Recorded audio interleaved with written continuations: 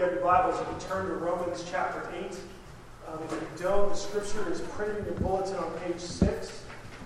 There's also a place to take notes on page 7. We're going to be looking at Romans 8, verses 14 through 17, as we begin a new series this month. So Romans 8, 14 to 17, friends, listen. This is the Word of God.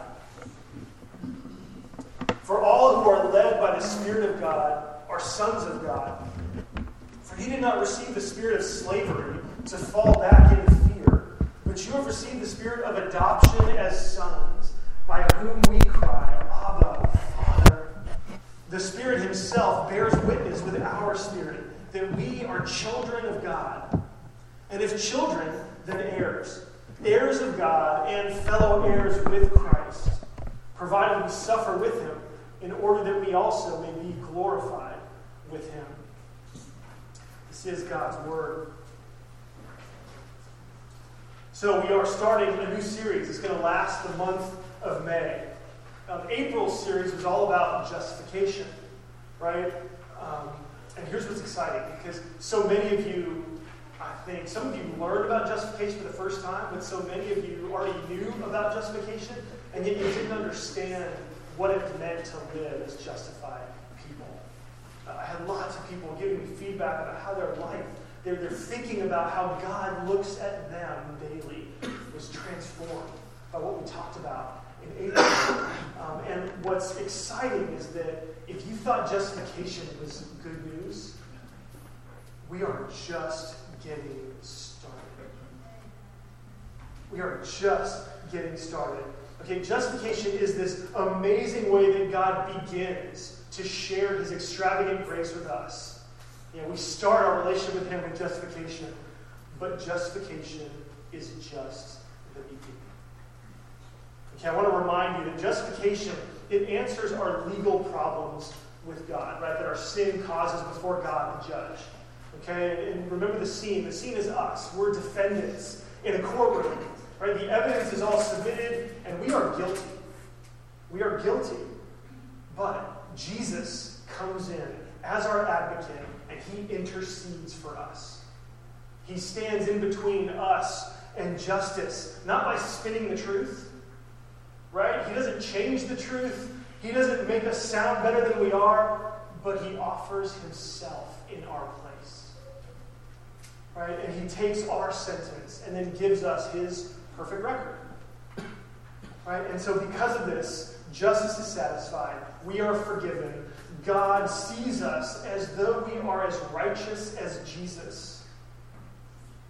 This is justification. We can probably just stop right here, right? And just keep living with this in the month of May. Right? How do you move on from that? And yet, we need to, because the Bible tells us there's even more that Jesus does for us. There's more than justification. Because consider more of the courtroom scene. Okay? Typically, when someone shows up in court and they're convicted of a crime, usually that's not the first thing that they've ever done wrong. Okay? Usually by the time you're standing in court and you're convicted, their life has been on a trajectory that has been leading in this direction for a long, long time. Usually. And that path usually includes a broken family, a bad environment, and many bad decisions. According to one national study that I read, within 3 years of being released from either prison or jail, so 3 years after being released, 7 out of 10 males will be rearrested. 70% will be rearrested, and half will end up back in prison. And one of the main reasons why they find themselves back in prison is because when they get out, they go back to their normal life. They go back to the same environment that led them to the crime they got convicted of in the first place. And this isn't just a national study, but I spent a lot of time when I was at my last church in Orange County. So I spent a lot of time in the Santa Ana jail talking to folks, talking to inmates. And it was amazing to listen to them. Like, some of them were afraid to get out. because they got in and they found Jesus and they knew what was waiting for them outside. They knew that there was no hope for them. That all that was waiting for them was the culture, the environment, the kingdom that brought them there in the first place.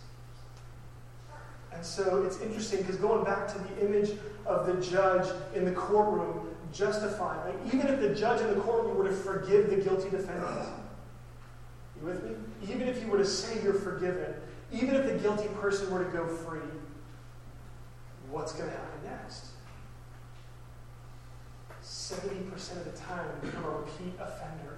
And think about it in a different way. As we think about justification, justification will be abused if nothing else changes. And so, when we think about the scene and the gospel, you think about the good news of Jesus, what does the judge do? What does the judge do? So after declaring that the sinner is forgiven, after accepting the sinner as righteous, God the judge leaves the bench. He then comes next to the justified sinner, and God performs a second legal act. God adopts the sinner into his family. This is what the Bible says. God says, look, not only are you forgiven, but now you are my child. You are in my family.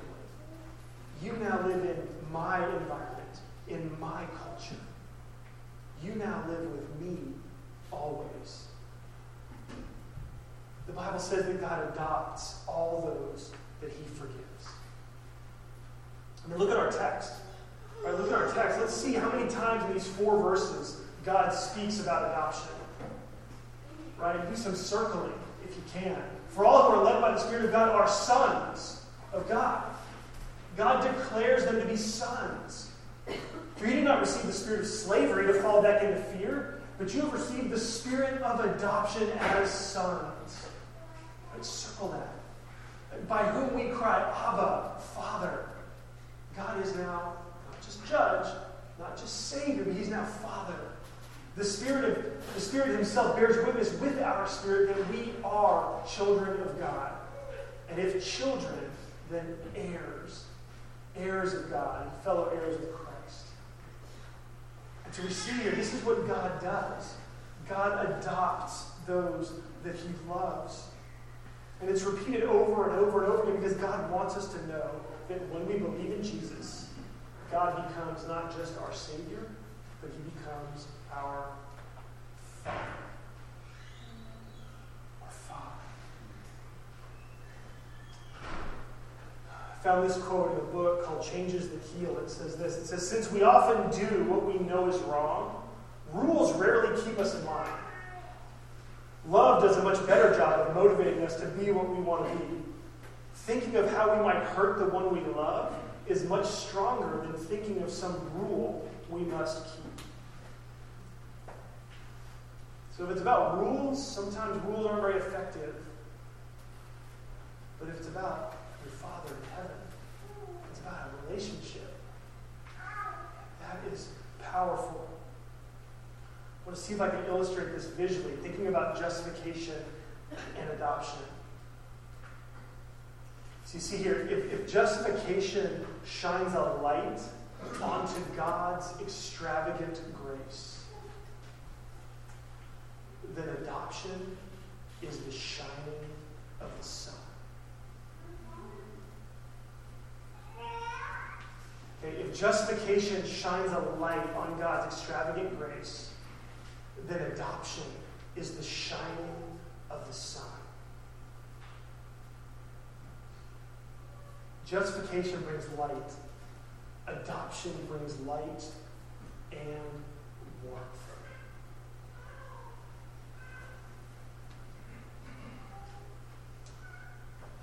This is part of God's extravagant grace.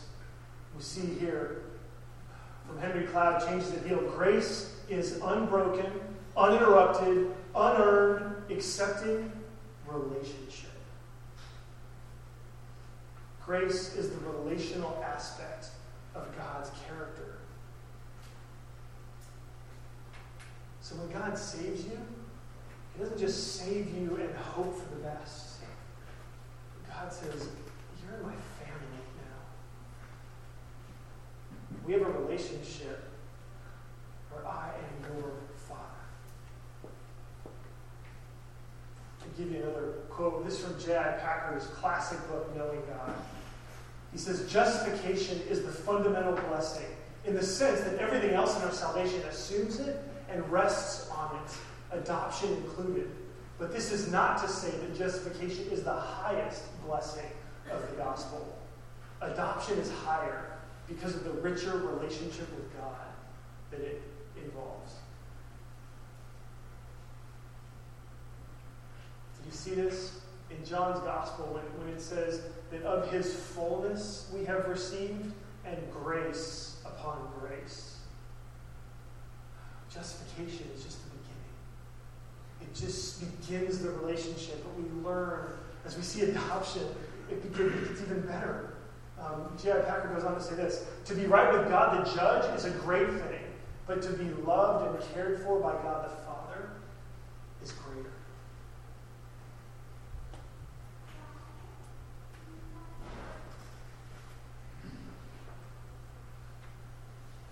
So I just want to set your mind that this is the power of God's adopting grace, His adopting love. And when God revealed that, when God said, you are sons of God, you're children of God, then I am your Father. When God said all this, this was designed to come across as the greatest news of all time. For God to say this, God was trying to say, I can't tell you in any greater way how much I love you.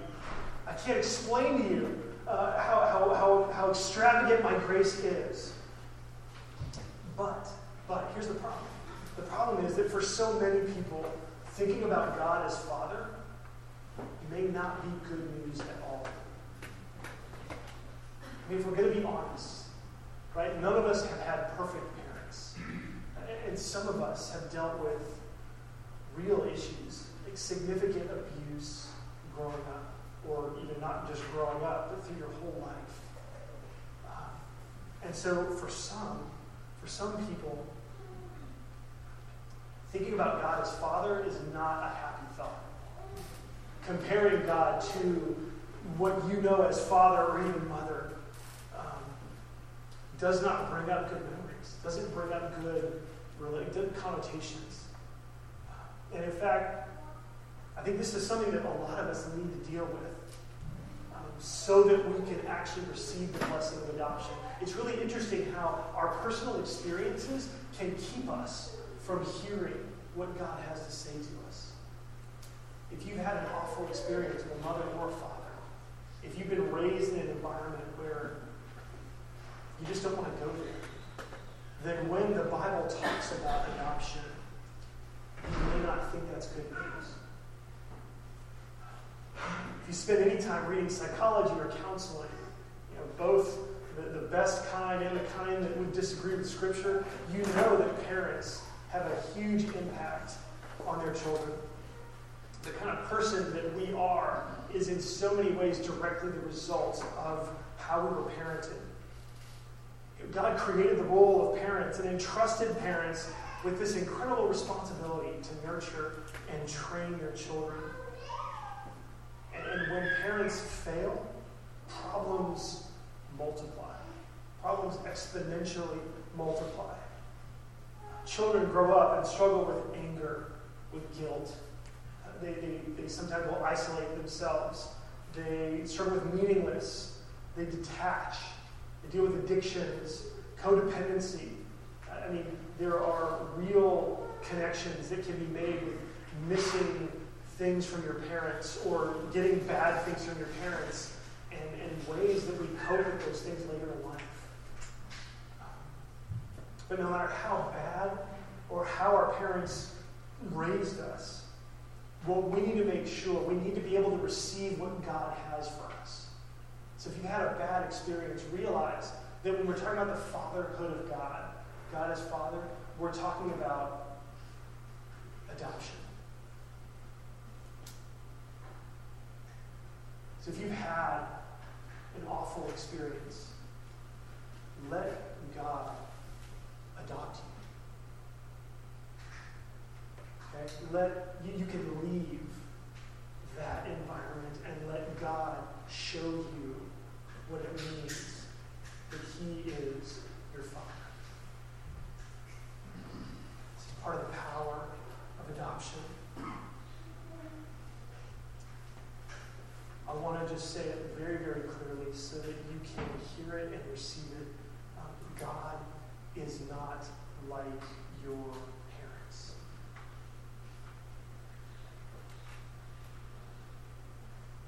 God is a perfect Father. He is not like your parents. Let Him adopt you.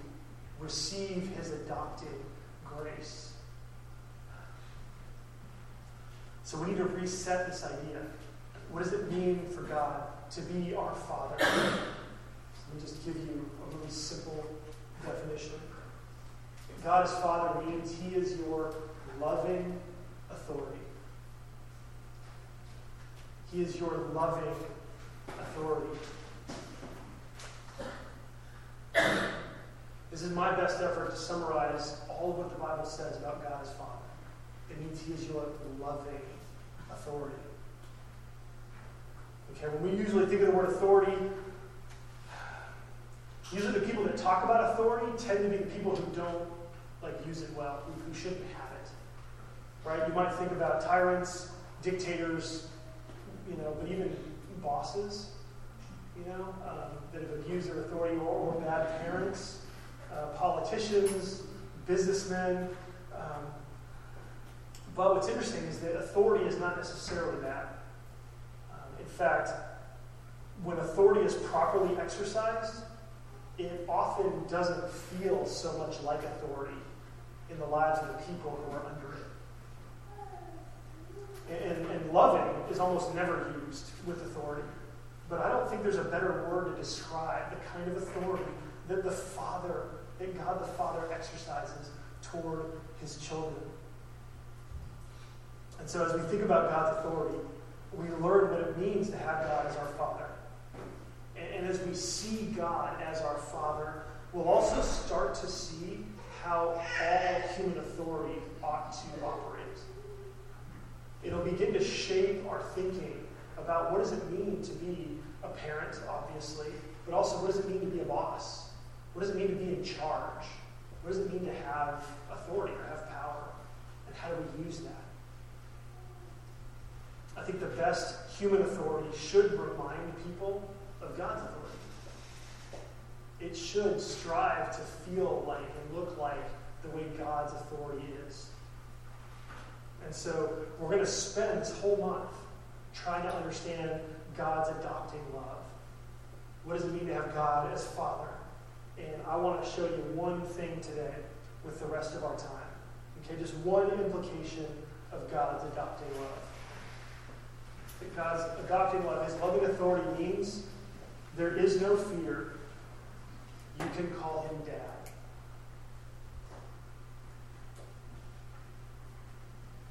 If God is your Father, there is no fear. You can call Him Dad. This is right out of verse 15. It says, "For you did not receive the spirit of slavery to fall back into fear, but you have received the spirit of adoption as sons, by whom we cry, Abba, Father." So we see here, this is not about fear. To be in a relationship with God, there is no fear. Because He's your Father. And so I want you to see in this verse that having God as Father means you don't fear. Okay? Because I know what it was like for me at times, where it seemed like fear was a big part of my relationship with my Father. I see in the way that I act as a father at times that there's lots of fear in an unhealthy sense with the way that I treat my kids.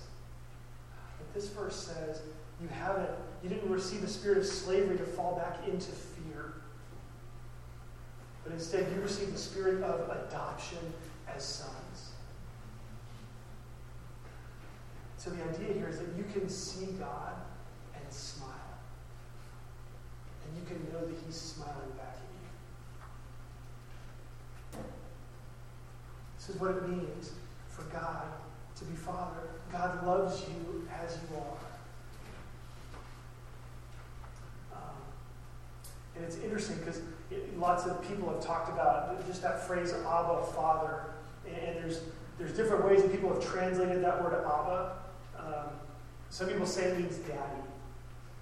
And I do think that little kids would have called little kids did call their fathers Abba. And so it would be appropriate to translate it that way.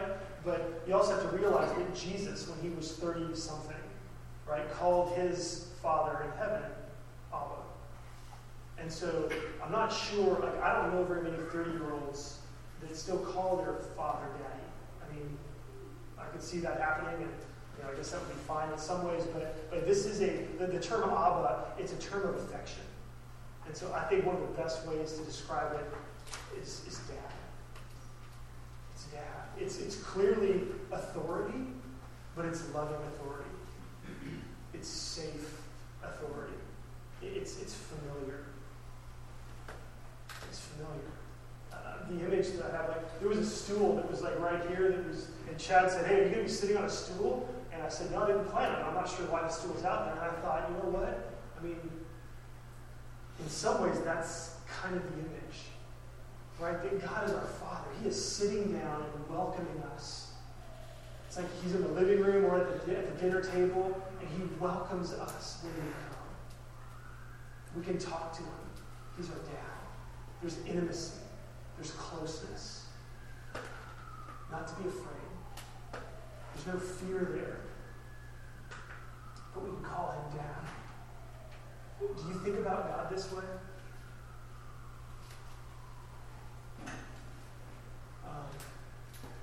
Last night, kind of at the end of the night where the kids were down, I started working on my sermon, and I continued to work on it. I began again to work on my sermon, and I just realized and felt huge conviction because here I am preaching on adoption, and I just had a really awful weekend, as a dad. Did a really bad job. Short, impatient, angry, harsh, and in knowing I was doing it in the midst of it and feeling like I just couldn't, I couldn't pull the plug, I couldn't reboot, I couldn't get out of it.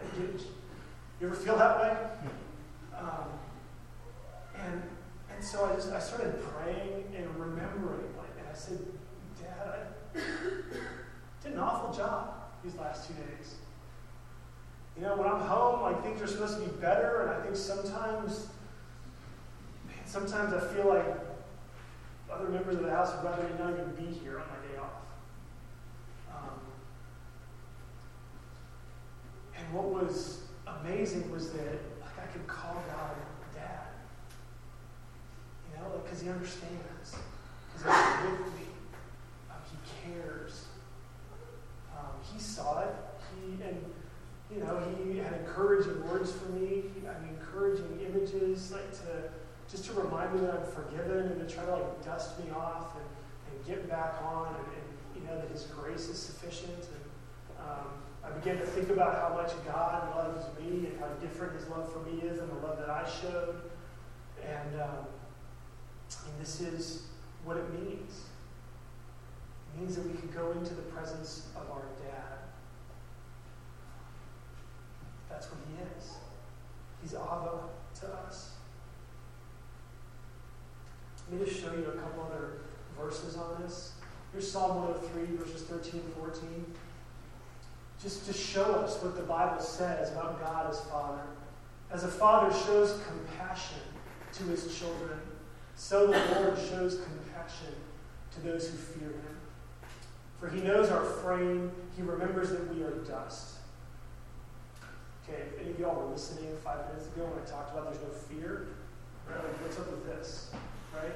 Anybody catch that? So wait. There's no fear in Romans 8. But wait. God only shows compassion to those who fear him. What gives? Well, I think the word fear, a lot of times when it's used in relationship to God, a lot of times, not every time, but most of the time when it's used in relationship to God, it's not a good translation. It's really an awkward translation because when we think about fear, we think about, I am afraid of God. I am afraid of what he might do to me. I don't have all of these promises and these assurances. Have you ever struggled with that? Have you ever wondered, like, how is it that God can love us like this and yet we're supposed to be afraid of him? Well, I don't think it's the best translation. I think that what it means to fear God is to revere him. It's to honor him with your allegiance. It's to have respect to the nth degree. And I feel like that's part of why they use a word like fear, because it's respect, but like super respect. And so in English, again, it's awkward, but people who fear God in the way that the Bible means, they have a relationship with him. And so what it looks like loving obedience. Okay, loving obedience would be a way to express what fear looks like. Okay, he's loving authority, and we give him loving obedience. Right? Does that make sense? But look what the verse says. It says that God shows compassion to those who have a relationship with him. He shows compassion. And so what this means is that God understands us. And more specifically, he knows us and our limitations. He knows us and our limitations. That's huge. He understands us. He knows we're dust.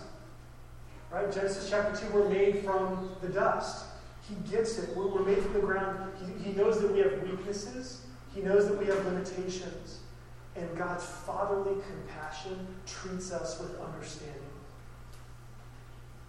And so what does this mean? Well, this means he doesn't push us too hard.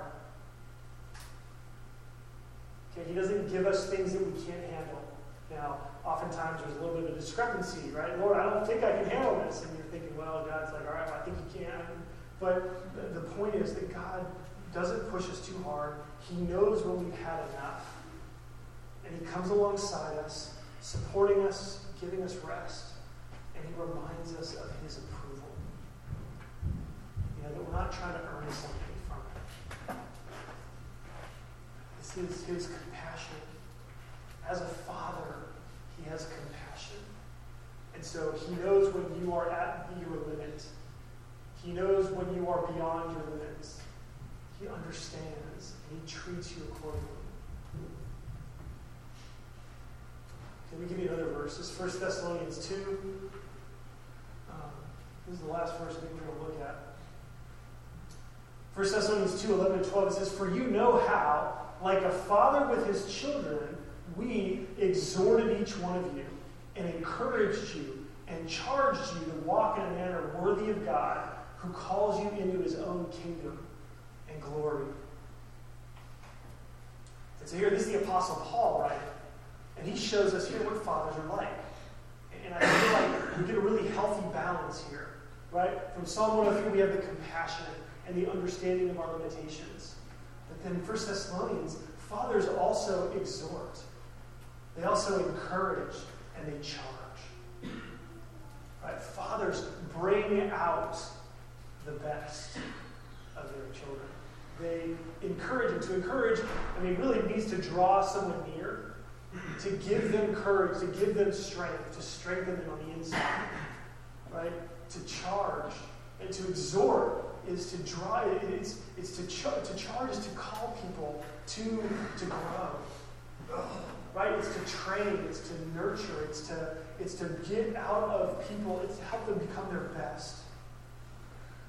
Their best.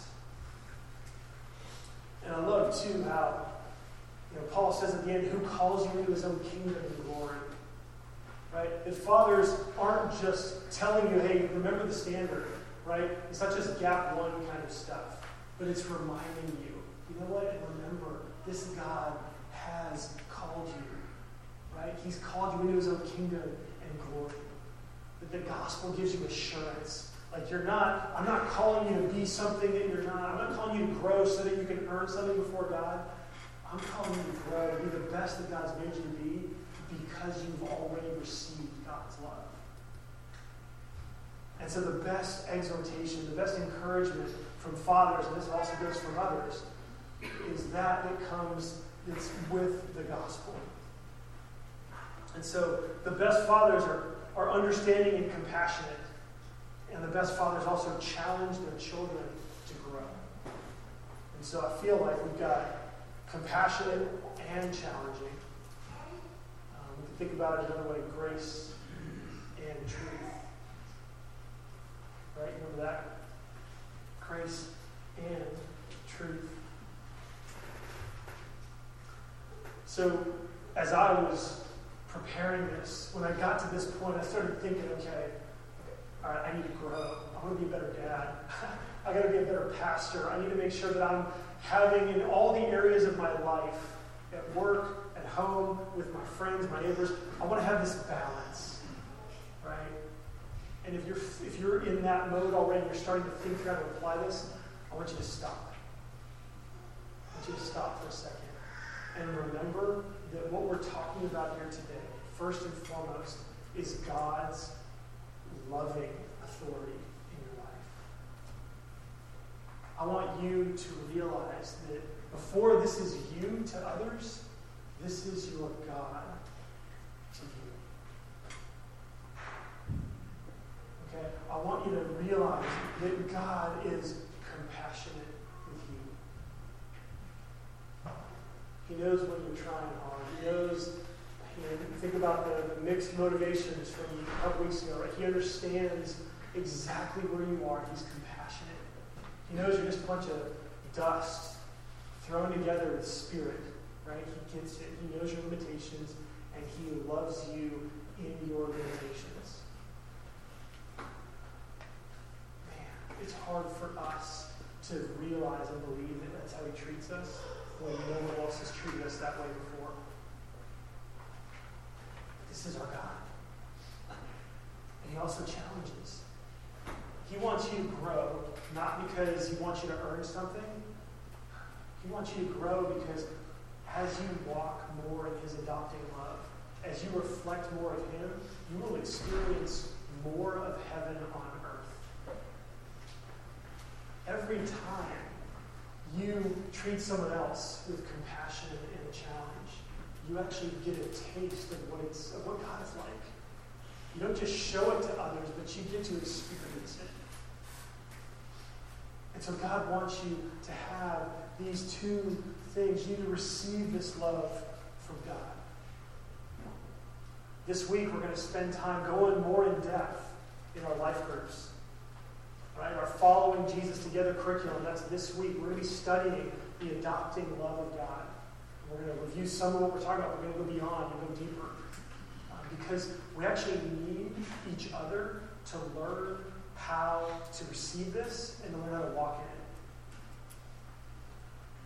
it. I know last month with justification, like at the beginning of the month in our group, most of the people were like, yeah, we get this. We just don't know how it applies to our daily life. But by the time we were done, it was like people were realizing, oh, this area of struggle, if I apply this truth, then that will make a huge difference. Right? It's the same thing for us. So if you're not in a life group, jump in. Jump in. Join us. Because we need to do this. The component of doing this well, of receiving this love and walking in it, is that we have brothers and sisters that are helping us, that are praying for us, and that we're helping. So some of the groups are really large. We're going to be launching new groups at some point, but jump in and join us. Because it's what we need. It's what we need.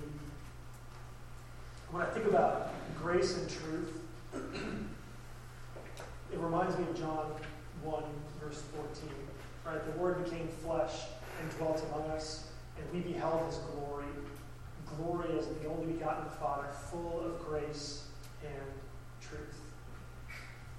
And so if you need a really clear picture of what it looks like to be this, think about Jesus.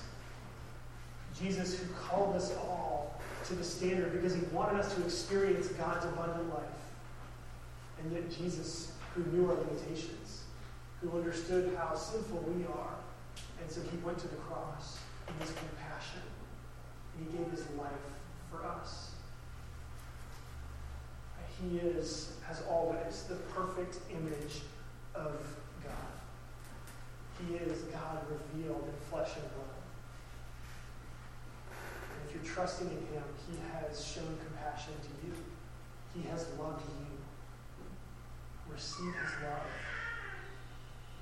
And then ask yourself, how can I reflect this love this week? Let's pray together.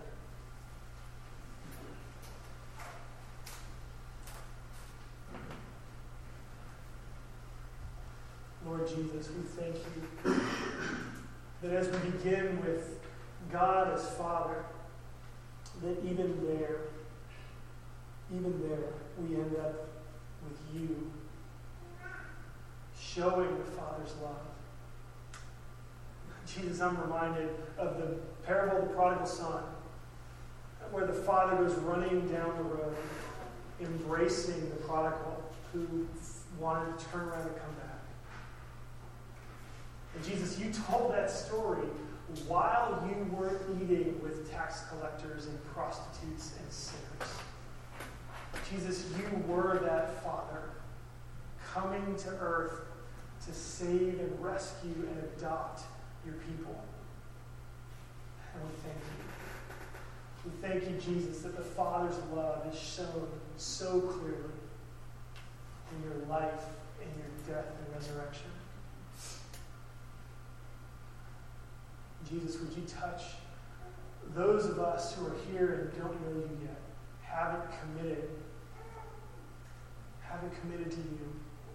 And Jesus, would you show them that this is your love for them and help them to trust in you. Lord, we also ask, Lord, that you would draw near to all of us and that you would help us to receive this love. And that as we receive this love, we want to be changed.